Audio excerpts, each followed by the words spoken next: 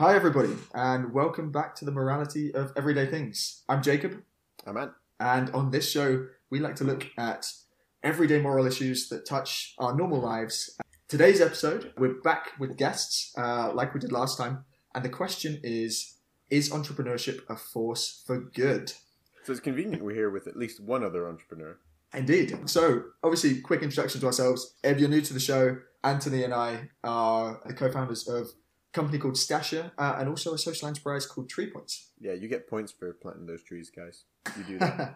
Yeah, well done. Points.green. And we're joined today by two Chris's. We're going to call one Chris and the other Cookie. Guys, over to you to introduce yourselves. Cheers, fella. So my name's Chris Cook. I am the co-founder of Old Street Solutions. We make boring B2B apps, so I won't get into it now. And I also have a podcast called Beyond Binary Thinking. My name is Christian. I'm like some weird mix of teacher and programmer, and I'm basically like a mercenary, sort of independent contractor kind of person. Cool. And guys, I mean, the reason you're here on the show, obviously you mentioned the Beyond Binary Thinking podcast. We've listened to some of your episodes. There's a nice overlap between the style of what we do and like us, you don't shy away from asking somewhat contrarian questions and we want to dig into the big issues. So today's one, the question as a reminder is entrepreneurship a force for good? What we like to do on Morality of Everyday Things is take a question apart a little bit, define the terms. We'll open that up to you guys as we go through this. First off, let's just do a quick yes/no straw poll. And is entrepreneurship actually a force for good? Is it or can it be? Yeah, I would say it can.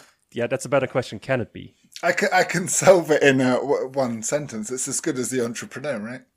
Yeah. So can it be? Well, I mean, I'm going to say can it? Yes. Generally, is it? Probably yes. Okay. We'll kind of come to the nuance. Maybe that's circumstances where there's not true.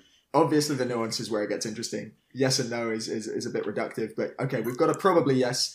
Cookie, you were like a bit of a crap podcast if the answer was yes. Yeah, solved. All right, let's go home. Done.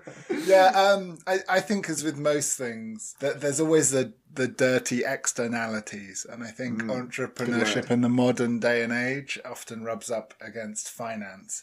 And that's probably where the creepy, dangerous externalities and evil exists. So I think we need to address that today as well. I'm curious on the specific mention of finance. And Chris, what are your thoughts? I'm very much on board with it. Could theoretically be. In practice, I would say it usually isn't. At least it tends to be not. But I think more generally, I would rather say it's the wrong question to ask. Oh, Jesus Christ. Should we meet up next week then with another question? No, go on. Feel free. I mean, we want to have a kind of free discussion around it. One thing that we often point out is that, especially when you're asking these kind of quote-unquote everyday questions, it's often the case that, we say one thing, but it's loaded with so much nuance that we kind of mean another, right? What is the question that you think this is kind of pointing to that's making you kind of feel this? Sure. I mean, I think generally when we talk about entrepreneurs, it's just people starting some kind of enterprise that makes a certain thing, like to characterize entrepreneurs in like the broadest possible sense. Mm-hmm. And that by itself is going to happen in basically any society. You could have the most socialist society that ever existed, and they would still have some kind of entrepreneurs. They would probably call themselves something different, but they would have a similar function. So I don't think having entrepreneurs isn't the central point. I think a better question is, why are so many businesses starting up end up being so anti-democratic? I think that's the major problem of our society today. Interesting that you specified anti-democratic, because that's not necessarily synonymous with bad. You could be... Well, I would for say example, it you could, is. Well, some people might, but you could say that you're anti-democratic, but, fervently fixed on doing some good things. You're just not a friendly to people fascist discussing it. Yeah, I mean, fascist is an overtone sort of word. To use the terms of Plato, a philosopher king, right? They're not democratic, but they're fundamentally good. I know. That's, I guess, a good way to think about companies today. It's essentially the Plato's idea of you have like this elder council that run everything, and everybody's supposed to fall in line. But I guess the counter argument is then, but when you actually look at the economy, all these old guys, they are mostly idiots and people that just happen to be there because of privilege and happenstance, not because they're the most like the smartest guys in the economy. Same way that we get the guests on our podcast. Well, I'm glad you started off giving us a bit of a definition there, because I think that's one of the first things that we should do, and we always like to do, is before we get too involved in a question, let's take it apart a little bit and understand what we mean by it. So you've given us a flavor of entrepreneurship there. Dictionary definition, I printed this just before recording, was entrepreneurship is the activity of setting up a business or businesses, taking on financial risks in the hope of profit. I actually, do you know what? I found it quite interesting that profit was literally baked into that definition. So when there's no profit, there's no entrepreneur. Jesus, what does that make us, Sam? So wait, we're not entrepreneurs? Yeah, that definition discounts most entrepreneurs in the world. So. Yeah. At least there's the risk part. But no, I find that interesting. So we don't have to take that as our definition. To be fair, profit. I mean, who said profit has to be cash, right? Like, to take Chris's definition, like any economy will have some sort of entrepreneurs. And like, I think what I'm wondering is, with this question, are we addressing actually the majority of entrepreneurs, who are people providing small, useful services? Or are we thinking about like kind of, the way that we colloquially use entrepreneurs now, which is like tech people, basically? Because, most entrepreneurs are providing simple, essential services and don't even really have the scale to be doing much good or bad to people, right? We're talking about people who run local stores. So, you could be in prison. You could be, running some sort of cigarette trading scheme, and your profit could be some extra cigarettes, not cash, right? That's still true. An entrepreneur, in a sense. True. Is that? I don't know.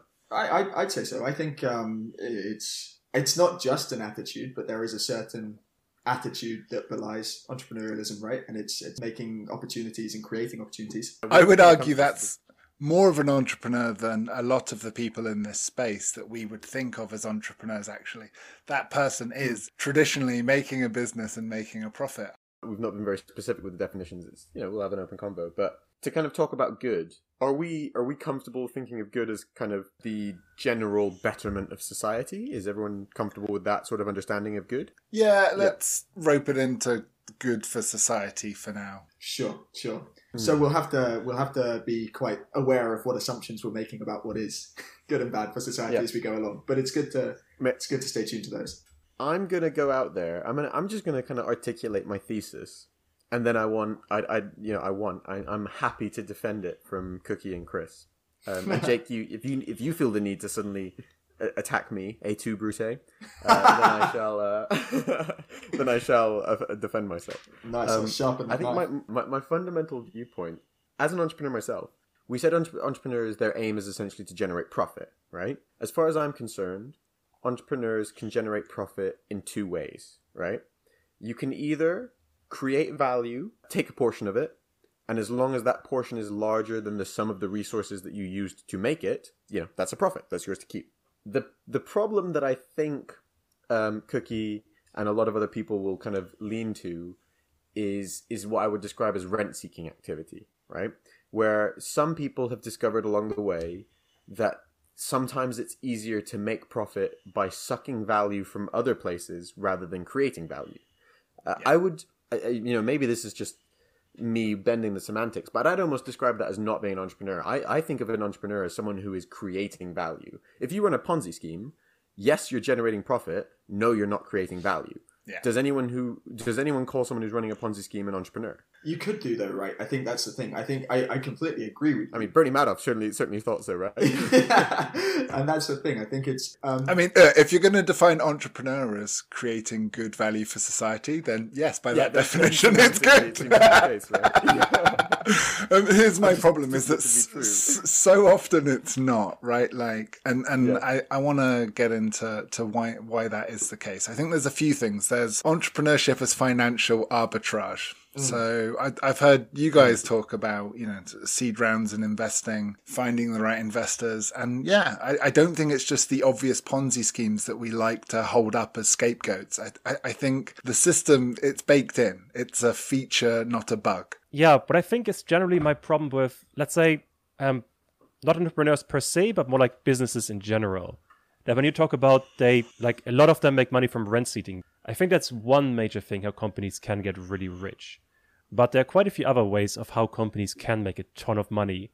And I mean, why do companies exist in the first place? So neoliberal, or basically any kind of economist, neoclassical economist I meant, they basically ended up with the problem about 100 years ago that I couldn't really explain why companies existed. Because you could have just a ton of independent contractors putting all the stuff together. You didn't necessarily need a company. So the theory of economics couldn't explain why companies existed. And around Kamigai Coase, he basically argued that, oh yeah, it's cheaper to organize resources that way. And I guess that's one answer, but you could also very easily say that the reason why any kind of firm exists because they make it very easy to exploit workers. Because if you have a company, it's very easy to make workers do more work than they actually have to in the contract. And it's also very easy to underpay them in lots of different ways. And that's basically would be my criticism of companies more in general. But that feels like something that can be the case and not something that must be the case, right? So there's lots definitely it can be the case. There's lots of companies that pay their workers fairly, arguably. You know, my conception of fair is probably a higher standard than the general conception. Yeah. But what's your conception of fair?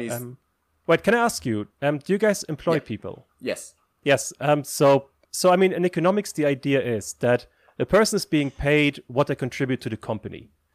So how do you know what a person contributes to your company? Oh man, it's like, honestly, I think that it's hard. It's not trivial to determine that. The things that I'm more interested in is making sure that people are paid first of all, at a minimum, enough to live a dignified life. Secondly, whilst it's not a good measure, something competitive. And then the third thing that we do is that we ensure that everyone has some ownership stake in the business. I think the third one is particularly important. Yeah, definitely. Yeah. I do think that it's a weird one because I am a founder. One of the strange paradigms that we have at the moment is founders do deserve so much more equity than other members of companies. Like, you know, the fact is that actually you can't even really do much about it because you can't explain that cap table to investors, for example. So, you know, fair is a difficult term to pin down. But my point is that, like, there are people who work in companies that are extremely large that otherwise couldn't give people dignified, meaningful employment that they're happy to have, if not for the economies of scale that arise from a non-contractor based model. And also, if you look at, for example, what SpaceX did to the space model, right? Space was a contractor based business. You know, every little thing was contracted out. When you contract, it introduces huge inefficiencies because you do need to manage every single contract and get them working together. Right? And every single contractor needs to make a margin. Let me simplify my argument. I think I went a bit overly technical there. But so my main problem with companies is that the only reason the people at the top of companies get really rich is because they exploit the surplus of their workers. That's basically what Marx has said 150 years ago, and I think it's pretty much still true today. And that's the reason why people like Bill Gates or Jeff Bezos or Elon Musk got this insanely rich. They don't contribute that much to the company or to society. They just take from their hundreds of thousands of workers, and that's how they get rich. So you're saying that they're extracting a surplus from all of their workers, right?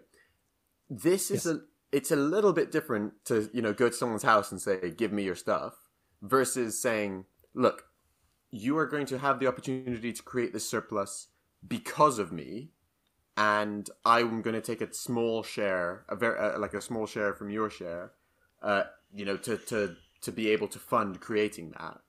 And it's just that they support so many people that adds up to a lot in one person. And I don't agree. To clarify, I'm kind of quartered into defending it. You know, listen to our episode on billionaires. I do think that extreme wealth should be redistributed better. I think this is the problem with these conversations. It gets very hard to discuss on a personal level when to flip from the four people I employ to Jeff Bezos and have to defend it on the same line of thinking. Actually, that's why governments exist. And that's why I'm concerned when companies become bigger than governments and they struggle to tax them or break up the monopolies.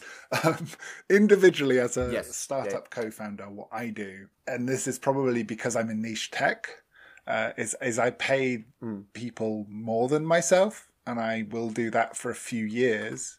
And that's just the basic economics. Same here, don't worry about it. The basic economics of it is I'm hoping one day in the future to get a bigger payout. And they don't want to be another developer that's like, oh, but promise we'll give you equity. Developers get offered equity in startups all the time, and they call it like a joke of a lottery ticket. Like, there's no shortage of entrepreneurs promising if a developer just works on their great idea for cheap plus equity. What a lot of people have a problem with is, as I say, that the finance element of things and the financial arbitrage and the idea that just because you desperately need $1 million now, that person then gets a huge percentage, and that's the person that isn't necessarily adding value. And I know people will say, oh, but they are. So here's where I come in and be like, well, if it's profitable for some idiots at a bank who are throwing dartboards randomly, why doesn't the government do that? I think finance itself for this sort of thing could be nationalized. Not exclusively, you don't ban finance, but you see countries like Switzerland, Norway, that invest a lot more in supporting small businesses so that it's not just a lot of money going to a few bankers. Because there's a lot of problems with that. And what that often touches on is privilege. Yeah, Switzerland has... like the guys that facilitate all the tax dodging in the world. Well, yeah, they do that too, but I think they also support small businesses with microloans. Cancels out in the end. To be fair, if you think about the UK, to be fair, we have some great tax schemes that, in effect, it's not a direct cash transfer, but in effect are doing that, right? It still makes you. I get what you mean. It still makes you kind of prey to the actual businesses who will give the money that benefits from those tax schemes. This is interesting. I didn't expect us to go so far down cap tables, but I actually think it's quite a key mechanic of how this all works. I think we should explain some of the stuff we're talking about in case it's not clear to listeners. Standard fare when you start a company is, the way that me and Ant did it, for example, we split the company between us. I was like 1 or 2 shares each. And then when we brought investors on, in exchange for taking the investment, we sold varying percentages of the company. I think it's pretty typical to give away between 10 and 25%. Would you guys agree with that? Yeah. More than that, you're probably getting sharked. Less than that, you are the shark. I don't know. But it's, less than that, it's like, is it worth the effort of doing a round? Yeah, but it's interesting because that's, I guess, somewhat a social norm of finance and entrepreneurship, isn't it? And it's exactly like you were saying earlier, Ant. It's interesting, again, that the expectation is that founders will retain quite a significant amount of equity. And investors, we've heard them say this, we've had conversations along these lines. The expectation is that founders will still hold a significant chunk of the company. Obviously, over time, it gets diluted. But that's interesting because you're absolutely right, Chris Cookie, to sort of pinpoint this particular dynamic of, in terms of risk, it's disproportionate.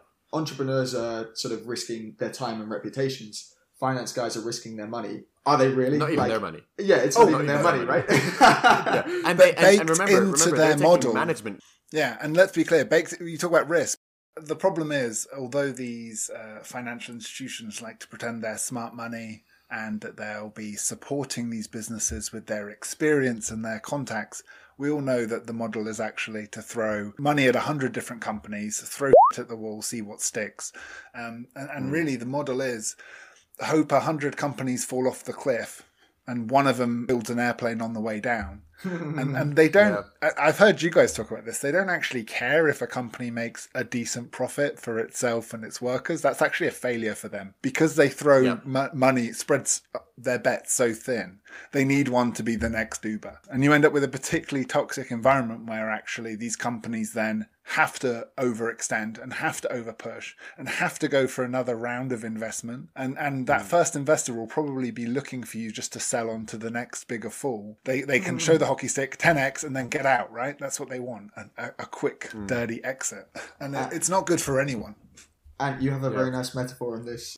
VCs like to say that they're selling rocket fuel, right? Which obviously is, it sounds pretty grandiose. Like, if I'm going to be pumping any fuel, it's going to be rocket fuel, right? Or jet fuel, whatever they call it. I think that actually, in a lot of ways, an analogy that's more apt is probably saying that they're selling steroids, because it's something that can help you grow, but has adverse side effects. It's something that's kind of slowly become both the norm and the norm to take dangerous levels, and also something that you can give to anyone. Like, VC money has leaked into so many companies that traditionally are not like quote unquote startups, right? Companies that make physical products and can't scale the way that software can. There's something very glamorous about jet fuel, rocket fuel, whatever you want to call it. But the truth is there are side effects to when companies pump with money in this way. And I think, Cookie, you mentioned Uber. That's a particularly pertinent example, right? Because actually, do you know, Uber is a really interesting one to debate. has Uber been net positive? Because on the one hand, it's made it fantastically easy to travel. It's improved physical, social mobility. Don't tell me that you don't like using their service. As a consumer, I love it. I think it's awesome. However, clear adverse side effects to Uber are, one, look at the whole employment tribunal case of workers' rights. Like, are drivers to be classified as employees or are they private contractors? That whole debate has raged for years. There's the toxic culture that was raging within Uber. There's the impact they've had on the taxi industry more broadly. There's actually, we like to look at entrepreneurs as being job creators, but if we're creatively destroying existing industries, actually were more jobs net displaced by Uber than created? Yeah. I genuinely don't know. People love the term disruptors, right? In order to be a disruptor, you have to be disrupting something. Yes, and often that's workers' rights. I think for all of these companies, like for Uber or Amazon, it doesn't really matter. Like, would it be that hard to fix them? All we really have to do is make sure that the workers actually own the company. And I think something like this would have been a really good first step to make sure that these companies become more equal and less exploitative while still offering a really useful service. And I agree. For Uber, if you ever try to order a taxi without that kind of thing, like a traditional one, it's so terrible. It's a nightmare. It is interesting, just to follow on from that, specifically Uber and Amazon. What I think has changed in the last 100 years that I find peculiar about capitalism, but interesting, is it used to be the case that companies would rise to positions of monopolistic power, which is akin to what's happening. Uber's not a monopoly, obviously, but just run with this. And it used to be damaging for consumers. Like, the entire monopoly regulation was catered around the fact that people would rise to monopolistic levels of power, they'd jack prices up and consumers would suffer. And ironically, what's happened this time around is it's the other way around. Actually, these services get more and more beneficial to consumers, but there are other stakeholders who get hurt in the process. And I think correctly in the examples that you're giving, it's employees, or not even employees, just workers in general, that tend to be suffering in these cases. And I mean, social media, different example, but then to some extent consumers are being harmed, right? Because they're the ones whose data is being flogged for private gain. Different example, but it's interesting that it's not about prices anymore. It's not price hikes that are the problem here. There's always an externality. There's always a price to be paid. Excellent use of that word. I love it. I think this conversation gets warped by the extremes. So I think you have these massive, conglomerates who, as I say, it's not for us to solve. It's going to take big government legislation, and even individual countries are struggling to rein in a company the size of Facebook or Amazon. Likewise, I think the little scrappy startup, right, is the example that lobbyists, when they're trying to stop any of these legislations, love to wheel out as, but look at the little scrappy guy. And I think both of those extremes are kind of unhelpful. I think what's really a problem here is the middle ground. Because we're probably agreed that it's nice for a little individual to have some more autonomy, not be working for a nasty boss, and create their own idea and see that happening. But what I really have a problem with, and I think often gets avoided and not talked about enough, is the dangerous middle ground. Let's be specific. Yes, let's. Take our company. Cool. Go on. We're a platform for luggage storage. We employ a bunch of people. It, on the face of it, seems to be the classic example of Adam Smith's invisible hand. Like, we're solving a problem for people, we're adding value, we're creating employment, and we're not doing it out of goodwill, we're doing it to create a profit, and yet it seems to be beneficial for people. Are we not adding value to society? Are we the bad guys? Oh my God. Wait, sorry, can I interject really quick? Yeah. Because Adam Smith has an interesting point here. Could you make the counter argument that you guys created a company not because of self-interest, but sympathy for other people to make the world a better place? Nope. Nice.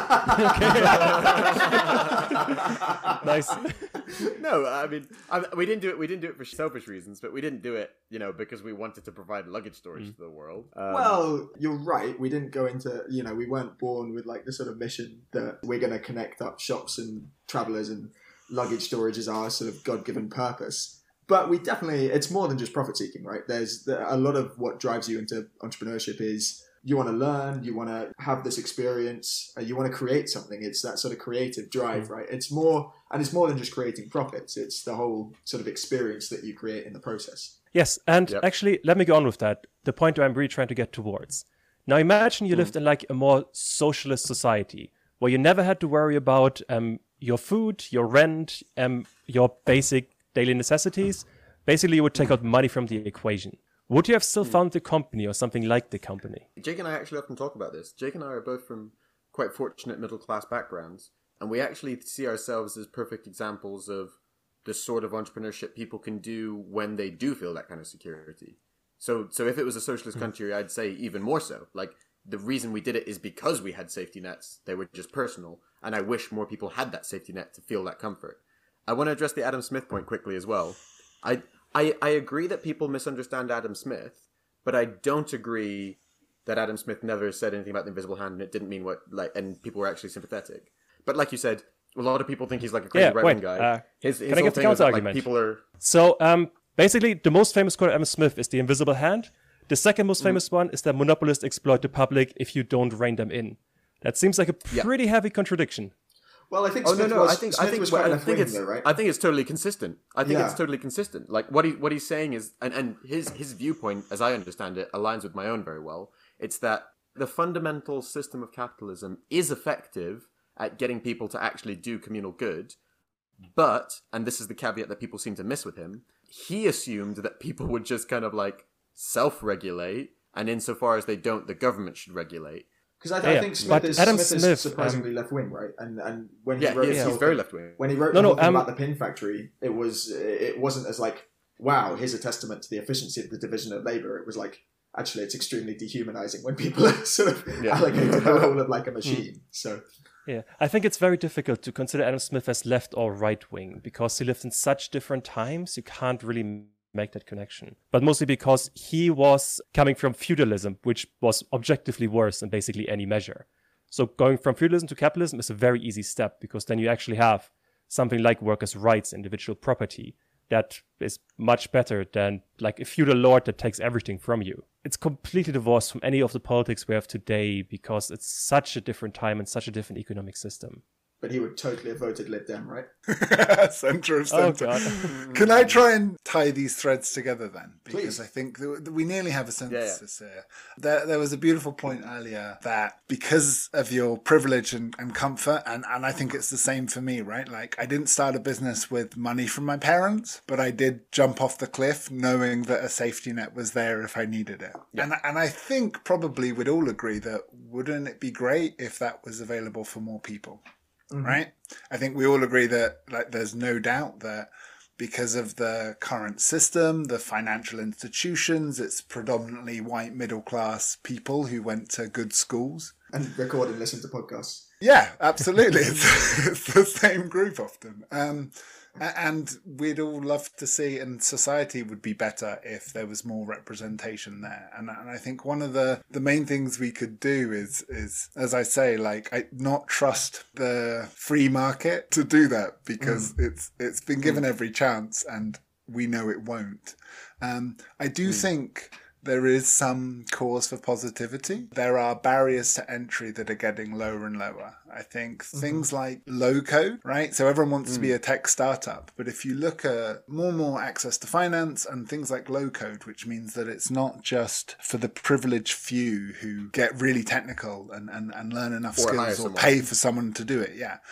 With things like low code, it's getting easier and easier for a broader and broader, more diverse group of people to come up with an idea and share that idea. It's never been easier as well to broadcast your ideas. Okay, there are problems with the social media companies doing that, but if you have a good idea, you have the largest megaphone ever with which to get it out there. Is there not some positive phrase at the end of this? I'd say there definitely is. And, you know, we touched on this a little bit with our personal examples, but I think it's refreshing to see there's a new generation of businesses who are, you know, we haven't talked about B Corps yet or social enterprises or that sort of commitment of business for good. And I think all it takes for that to be effective is just to recognize that there are more stakeholders in play than just shareholders who are driven to make a profit, right?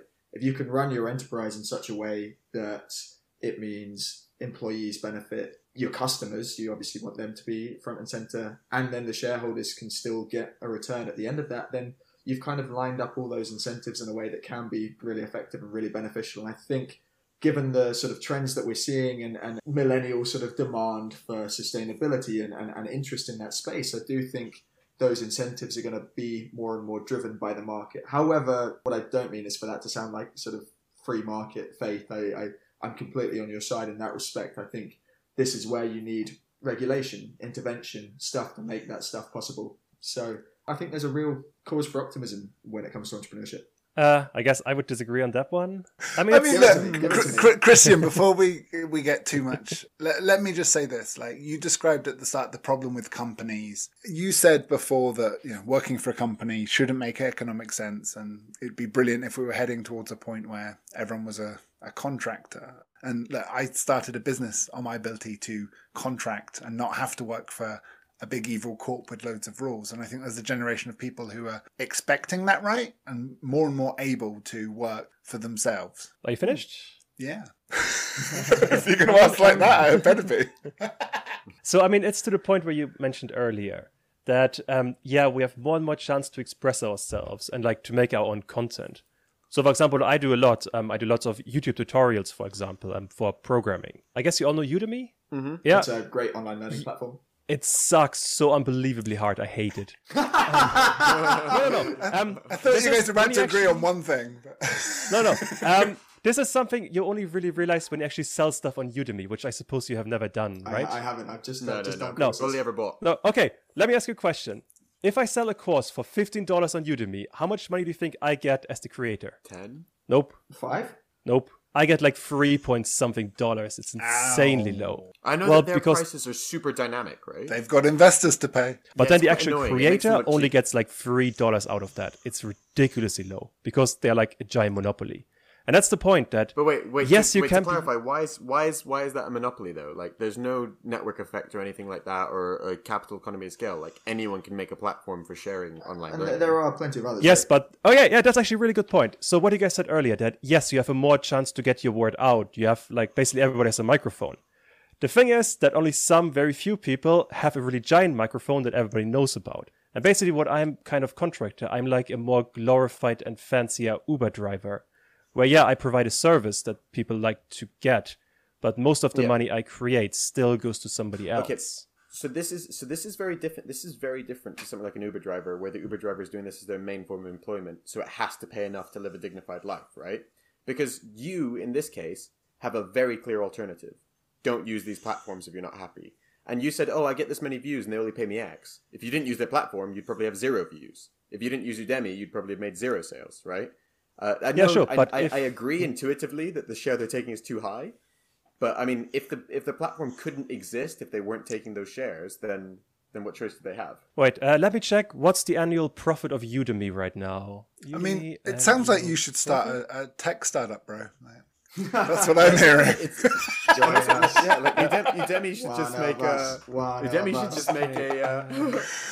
Wait, Chris, do you not see the juxtaposition between saying, I get your point, and maybe they don't have profits? It's because all the profits are going to getting you those 800 users. No, I get your point that without the platform, I wouldn't have any viewers at all. But then the counter argument is the main reason why they are in charge is because some people built the platform. Why are they entitled to this much extra profit just because they founded something that happened to become this profitable? And I feel like generally as a society, it would be much better for socialize. Make a competitor. Good luck competing against Google. There's plenty of competitors to Udemy. Coursera, off the top of my head. You can't. If you want to go specific for programming. Yeah. So you acknowledge that maybe it's not so easy and they're not arbitrarily taking the profit. Maybe it takes the profit to get you those 800 users. Do you really think that they are entitled to like 75% of the money for every course just to run a couple of servers and like make some advertisements once in a while? But it's probably right. I really think it's much easier than you're giving it credit for. No, I mean, I know they definitely deserve like some like part of the share, of course. Put it like this: the choices are make a small share of 800 or make a larger share of about 50. I mean, I guess my alternative would be make Udemy some kind of platform that is controlled by the people that create the courses there. Yeah, which to be fair, I don't disagree that they should have more say in it. I mean, this is basically my entire point for most of these companies. That the reason why all of these big Silicon Valley companies are so rich is because, one, they have a crazy amount of first mover advantages where they basically became so large they buy any other competitor that becomes even remotely dangerous to them. I hugely disagree with that. Like, literally the biggest ones, Facebook and Google, weren't first movers. MySpace and Friendster. Netscape or whatever. They were the first ones to Friendster, become really big.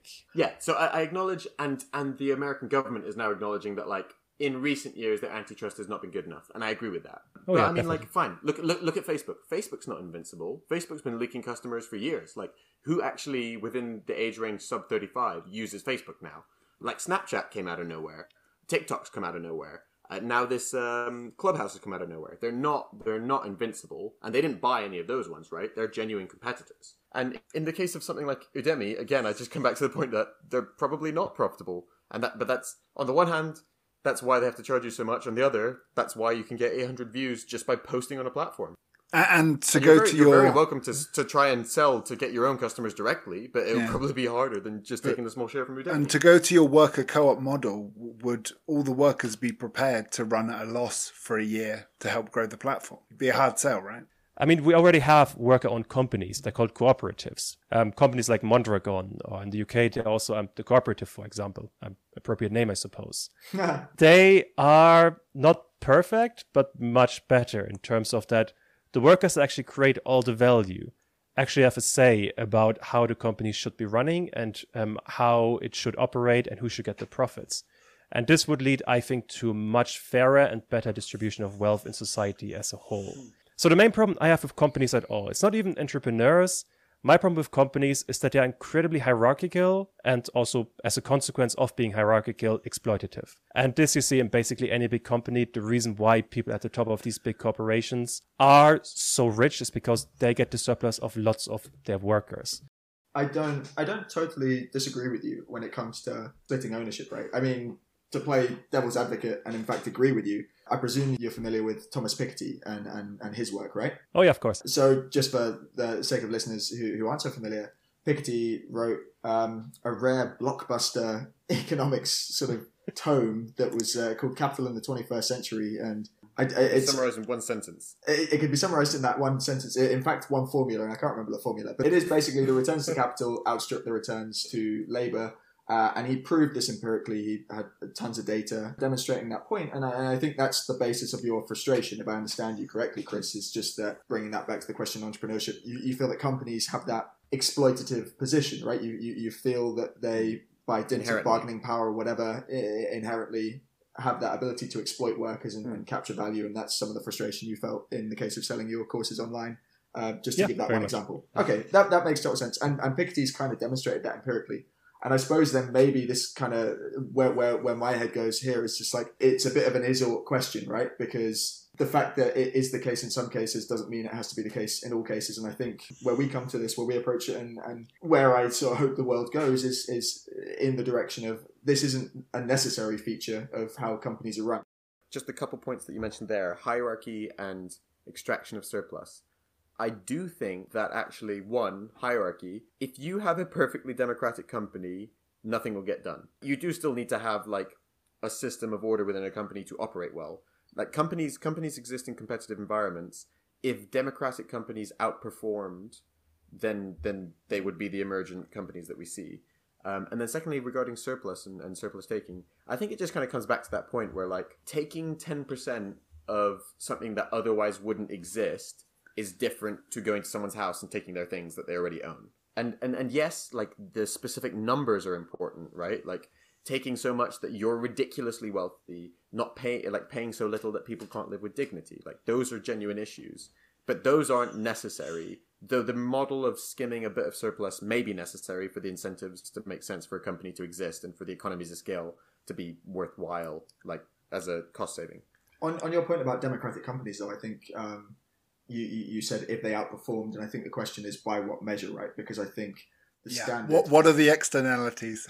Yeah, the standard measure of performance is presumably something along the lines of sort of profits and... Yeah, that's shifting though. That's shifting, that's shifting, it is shifting. And companies are getting a bit flatter, but like I still think that like, you know, okay, for example, putting my realist hat on, right? We run quite a flat company, right? But if at the end of the day, Jake and I said, oh, you know, when push comes to shove, like actually the co-founders or, you know, whoever someone's manager is can't make a decision, like we have to all sit down and talk about it and come to agreement. it would significantly slow things down. Sometimes it's better to make a decision that's not perfect or that not everyone's happy with, rather than actually like have a democratic process for every decision that not everyone agrees on. Okay, can I respond? All right. Okay, completely fast. Please, sir, can I have a turn? Look, I'm desperate to tie it together, and I think that's a slightly unfair characterization of democracy. Most democratic institutions don't need everyone to have groupthink in order to move forwards. You can build consensus, you can disagree and commit. I just hope we have a system in place where governments are powerful enough and tax enough that they're able to send the lift down for more opportunity and spread the opportunity wider and broader. To clarify, I totally agree with that. I mean, that's getting lots of points. I guess the first one is, I think you have quite a negative view of democracy there. But okay, I think the one Noam Chomsky book I would always recommend is Understanding Power. This is like just a couple of speeches that he gave. It's a really interesting book. And he basically summarizes all of socialism is that we should democratize as much of society as we possibly can. Now, the important thing here is this doesn't mean there are no hierarchies. This doesn't mean nothing gets done. This doesn't mean there is no public order. Quite the opposite, actually. The example Chomsky always gives is if you have a child and the child runs to a street, you have the right to like yank it back by the hand. And the same for companies, that I think by default these power structures are illegitimate.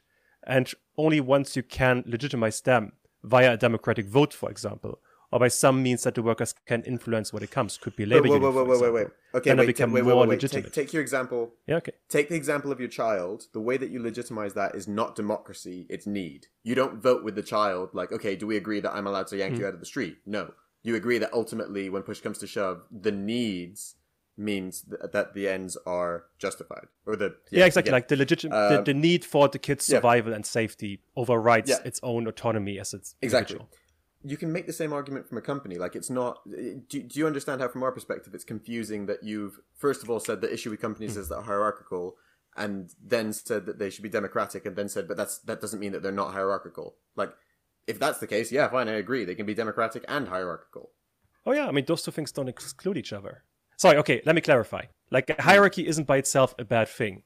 The difference is that some hierarchies, like a God-given king, for example, that just executes you if you question him or her. That's a really bad hierarchy, obviously. But a hierarchy could also be something like, oh yeah, we sit together, we vote on something that we want to have done, and then we all pull together to make it happen. And if the leaders that we elected to organize this don't do what we think is good, we re-elect other leaders. Okay, but reasonably, right? First of all, every human reasonably, in most situations in society, have the fundamental right to leave a company, right? You know, it doesn't make sense that they necessarily have the same rights that a citizen has to a state that individuals just have to a company, right? Because the classic example that gives us to government is that it's different to a tennis club because you can't leave the state. You can leave a tennis club. A company is more like a tennis club than a state, so it's not fair to relate to the way that can I give a counter argument? As individuals have rights to that state. That point is really common. To the way we have it to companies. Yeah. Go on. Yeah. Okay. I mean, the counter argument is that you can leave a company, but what happens if you don't have work? You effectively starve sooner or later. And then all the options you have is to join another tennis club, in your words, that just happens to be really autocratic and really exploitative. I mean, for us, this is a much easier thing to swallow because we're all reasonably middle class and safe and educated, that we have a wide choice of where we can go to and sell our labor to, which makes life for us much easier. But the further down you go in the society and the less educated you are, the less choices you have. But for everybody in general, the only choices you have are between really undemocratic organizations. That, you can leave one, but you always have to rejoin another. That's an issue of regulation and not giving people a fair safety net such that they can exist outside of that scale. Because people, I mean, this is just coming back to like a minimum wage issue in some sense, where people are saying, oh, because they're choosing to be there, that's not free choice. Like, I agree fundamentally, if people had free choice, it makes it better. But also, in those situations, you're talking about these companies where people need to operate within certain systems in order to actually function effectively within companies, right? So it kind of becomes the child argument again, where we can't effectively function if everything is discussion. I don't discuss with my child, I'm going to yank you out of the street. I just yank them out of the street. Oh yeah, sure. I mean, there isn't always going to be discussion, not every single decision. But the thing is, if you work at McDonald's, if you paid $7.50 or $15, $15 is obviously better, but your life is still going to suck because you have a manager that you hate. You hate going to work every single day. You have to deal with customers every single day. Your life doesn't fundamentally change. But then McDonald's. There's another really good book. Couldn't exist and actually run a company at that scale without clear operational processes that, on the one hand, may feel dehumanizing, but on the other hand, are necessary to operating super efficiently to provide cheap food at that sort of scale. But yeah, like that scale shouldn't exist. There should be lots smaller most companies. Most of McDonald's profit will be related to real estate, not to. Yeah, exactly. But I mean, somebody has to pay for that real estate. If you can't exist at that scale without humanizing work, then maybe you shouldn't. That's where the regulation comes in. And I think that's why I'd like to see these huge companies broken up, and I'd like to see smaller companies given a fair fighting chance so that they can compete. Far from just economies of scale, most of these companies are given tax breaks, right? Like it's actually hugely advantageous when you have that power to then lobby for more power, to pay less tax, to help society less. I think that's often the problem here. Like, we're not comparing apples and oranges. Like, big evil corporations I'm totally are a problem. More regulation on those people. Yeah, I'm totally behind it. I don't think that means that then as well McDonald's has to operate as some sort of democracy where I don't think that's a real. But what's Christian's saying is the two aren't mutually exclusive, and you get one with the other, right? I get that because we literally run our company that way. We have a sense of hierarchy, but we also like deeply care what people think and make them stakeholders. But it sounds like Kristen's taking that to a further extreme where if you work there, you should have a say and managers can be essentially voted in or out. And like you literally use that term. I don't know how literally you mean that in actual practice. Quite literal, actually. I mean, wait. I don't think that. Guys, so can I just interject? As soon as I annoy someone as a manager, they shouldn't exclude me. Guys, if you don't make these companies more democratic, then the only way to break up their power is hierarchical top down. A government comes in and just smashes the company up. Whereas if you install some more democratic processes, those companies will become more fair naturally. It might be a better way. To change the economy to a more democratic model isn't going to be a simple answer, obviously. I mean, you guys are a pretty good example for this. That at what point does a company need to become democratic? At what point can they stay with like the original founder, maybe 2 or 3 employees? And I don't have a simple answer to that because there simply is no simple answer. What I mostly talk about is companies that employ tens of thousands of workers. That's what I primarily talk about. And those are the really bad examples in the economy that need to be regulated. I mean, right now we have the government, but I mean, you can see what happens to the government. There can be a Donald Trump, there can be a Joe Biden, which is significantly better, still sucks overall, and is definitely on the side of the big corporations. And that to me speaks to exactly why I would be terrified by the idea of a corporation necessarily being run by democracy, like that exact form of populism, where actually sometimes what's in the company's interest, and sometimes even in a branch's interest, and so inadvertently, in an individual employee's interest, even if they don't like it, they may not actually have the kind of wider knowledge or the willingness to see that it is in their interest. So, when I'm telling you, look, man, I need you to flip X burgers per minute, like, oh, you're dehumanizing me, blah, blah, blah. But like, okay, sorry, let me break this down for you. If you don't do this, we're not going to make enough that I can pay you a salary. And us arguing about it is wasting time, which is also going to make it harder for this place to break even. So maybe the whole branch has to shut down, right? Like those that's a really good misconception about socialism, basically. I believe in social democracies, not socialism. Okay, so in online discussions, when you go online and they are like hardcore left-wing socialist Bernie bros or whatever, they really often like to make the argument that under socialism, everything would be perfect, nobody would have to work, you would have like 2-hour work days or whatever. That's obviously not true. There would still have to be work in society. There would still have to be people that do the really shitty work that nobody wants to do. There has to be somebody who cleans the toilet. There has to be somebody who collects all the trash.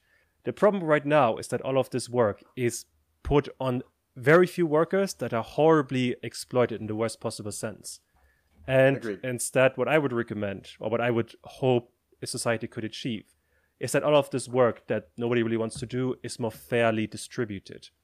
And I mean, John Maynard Keynes talked about this 100 years ago, that he assumed that nowadays we would only work 3 or 4 hours a day, and I think about 20 hours a week.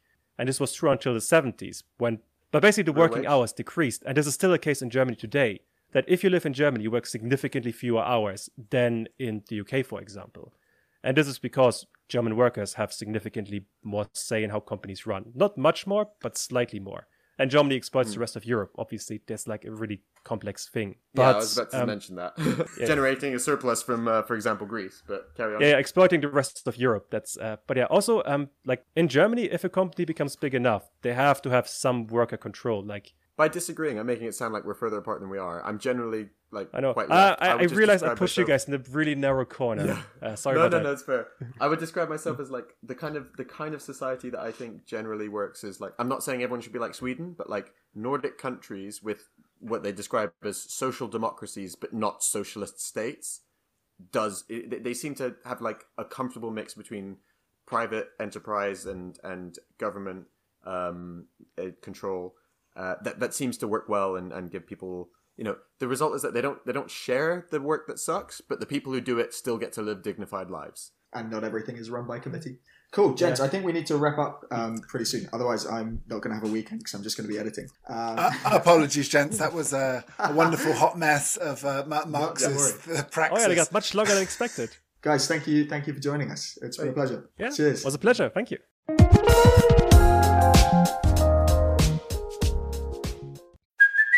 Hey, it's Kaylee Cuoco for Priceline. Ready to go to your happy place for a happy price? Well, why didn't you say so? Just download the Priceline app right now and save up to 60% on hotels. So whether it's Cousin Kevin's Kazoo Concert in Kansas City, go Kevin, or Becky's Bachelorette Bash in Bermuda, you never have to miss a trip ever again. So download the Priceline app today. Your savings are waiting. Go to your happy place for a happy price. Go to your happy price, Priceline. Whoa. Wow. How do you feel after that chat, Jacob? I mean, it's actually been a couple of days for it to settle in. It has. We've had some time to reflect. And what we'll do now, we'll give you some summary thoughts on the whole discussion. Before we do, here's just a quick reminder of some important things. Subscribe to our newsletter. You'll see links in the show notes. And if you want to support the show, we also have links to our Patreon. And Facebook and everything else. And also Tree Points. You can offset carbon. New pricing coming soon. Well, yes. Hopefully by the time you listen to this, it'll be live. It would be just £3.25 to offset an average UK resident. Yeah, that's some of the work we need to do on the website today. And Stasha is the other business. Just to give you a quick reminder of, so as soon as we're able to travel again, look out for that. Okay, so summary thoughts. Can entrepreneurship be a force for good? Was that even the question we just answered? Yeah. What do you think, Ant? It ended up something of a Marxist ramble by Chris, but no. I think we kind of touched on some really important points, right? I think we all agreed fundamentally that it can. The kind of question that this is really poking at is, does it seem to? I think Cookie did a good job of often pointing out, when we say entrepreneurship is such a wide field, right? And too many people hear entrepreneurship and say Amazon and Microsoft. But those are very, in terms of wealth, it's a large number, but in terms of like actual absolute number of entrepreneurs, it's a very small number of entrepreneurs. Most entrepreneurial businesses are businesses of 1 to 5. Yeah, small companies, SMEs. Yep, your local high street, etc. And even within tech and stuff, most companies are significantly smaller than the Amazon and Microsofts. The discussion made me think maybe I didn't articulate well enough my opinion on the kind of left-leaning side. That's because Chris was so far into the left that... Well, yeah, it was so far left it made me look right. But like we said, he talked a lot about co-ownership. We literally live that. We give meaningful equity stakes. And actually, it's worth pointing out that a lot of startups, the norm is to give about 10% per round or something in equity options. Actually, we didn't discuss that, but how do you square that? People are giving ownership. They're just not, in the case of Uber, they're just not giving it to the drivers who are kind of like the assets in their business model. I think my fundamental belief is that, everyone should be able to earn a dignified living, but I also think that sometimes appealing ideological rhetoric actually in practice is harder to make happen. So, how do we simultaneously create large, efficient operations whilst trying to preserve autonomy for people? We can take some reasonable steps and make incremental changes in the things that exist. I think, for example, requiring large companies to have board representation from workers is important, and ownership from workers is important. But I mean, if fundamentally, if you're, for example, McDonald's running burgers and part of the whole point of the reason that they have value is because they're so good at maintaining their quality, which is by maintaining standards. How do you square that with giving the people who work there autonomy and the ability to feel human rather than part of a supply chain, right? And, if you don't have that efficiency, how can you operate a company at scale? Which I know, it's easy to say in the context of one company, you're like, yeah, fine, if you can't do that, then you shouldn't exist. But if you apply that paradigm across all companies, then actually the quality of life that we enjoy would be significantly lower because no meaningful company could really exist. Well, that's certainly interesting in the context of some of the examples you gave. I think Uber was a case in point of they've grown in scale and they've actually been super beneficial to consumers. It's that lifestyle point that you're making, but that's come at a significant cost. And I think when I was listening back, I actually kind of realized, you know what? Maybe we aren't being totally fair there. Yes, it's great for consumers. I think there's a lot of people who drive Ubers who even if I say Uber's not treating them fairly, and they may still, they may say themselves, Uber should treat me better, but they may well still be very glad for that opportunity, right? Yeah, it does give people a really easy way to earn an independent living, right, on their own time. Again, I'm not saying that justifies it. Hopefully we should live in a world where people aren't forced into taking sweatshop jobs and being happy for the fact that they have any job, right? But I mean, what I'm saying is we shouldn't just say that actually when it comes to drivers, it's just totally negative. There's no positives, no one benefits from Definitely it. not. There's no Uber driver who's happy with their role. Yeah.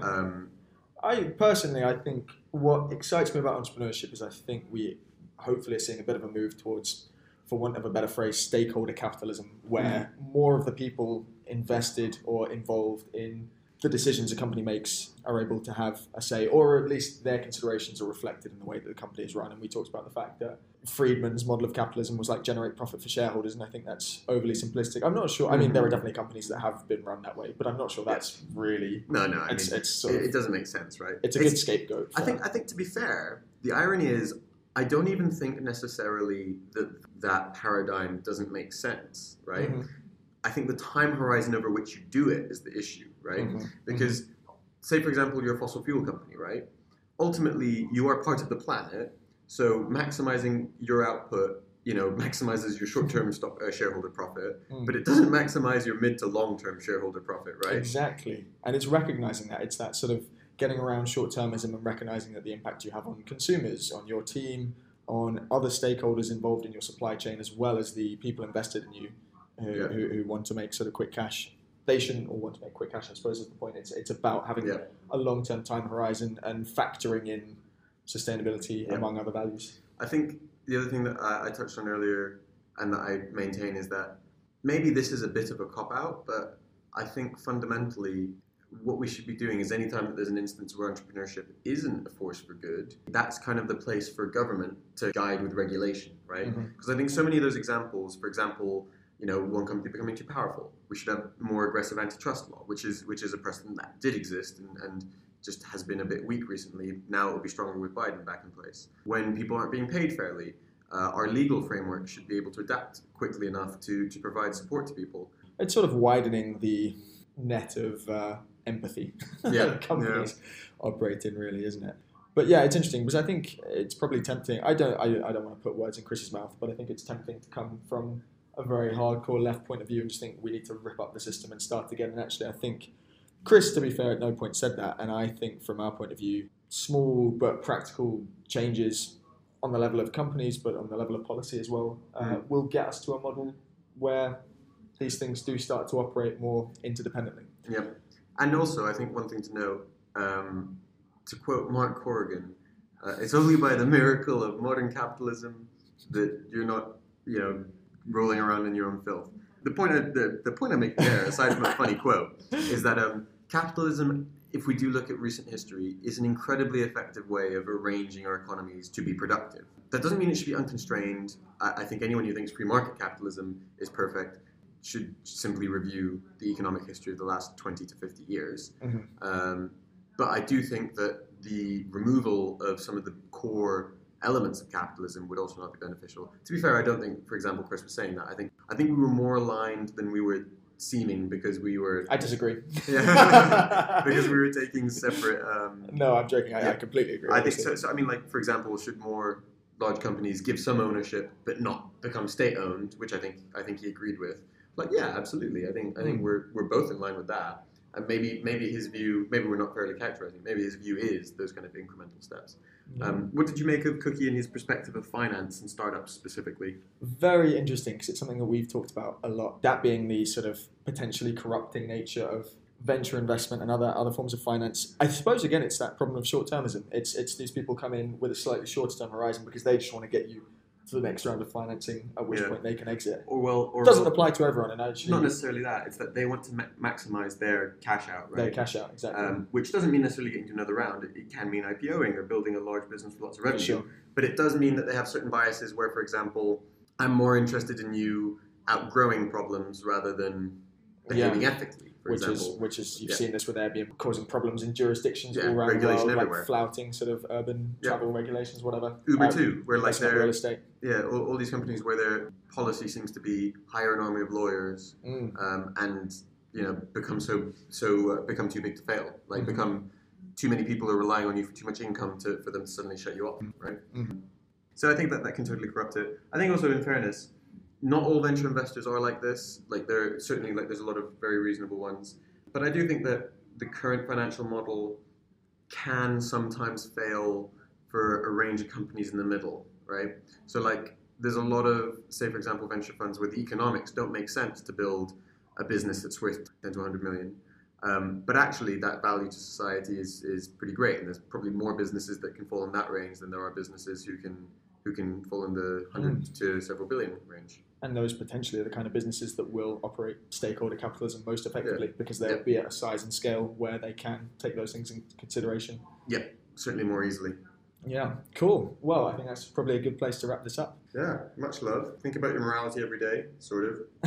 Whatever.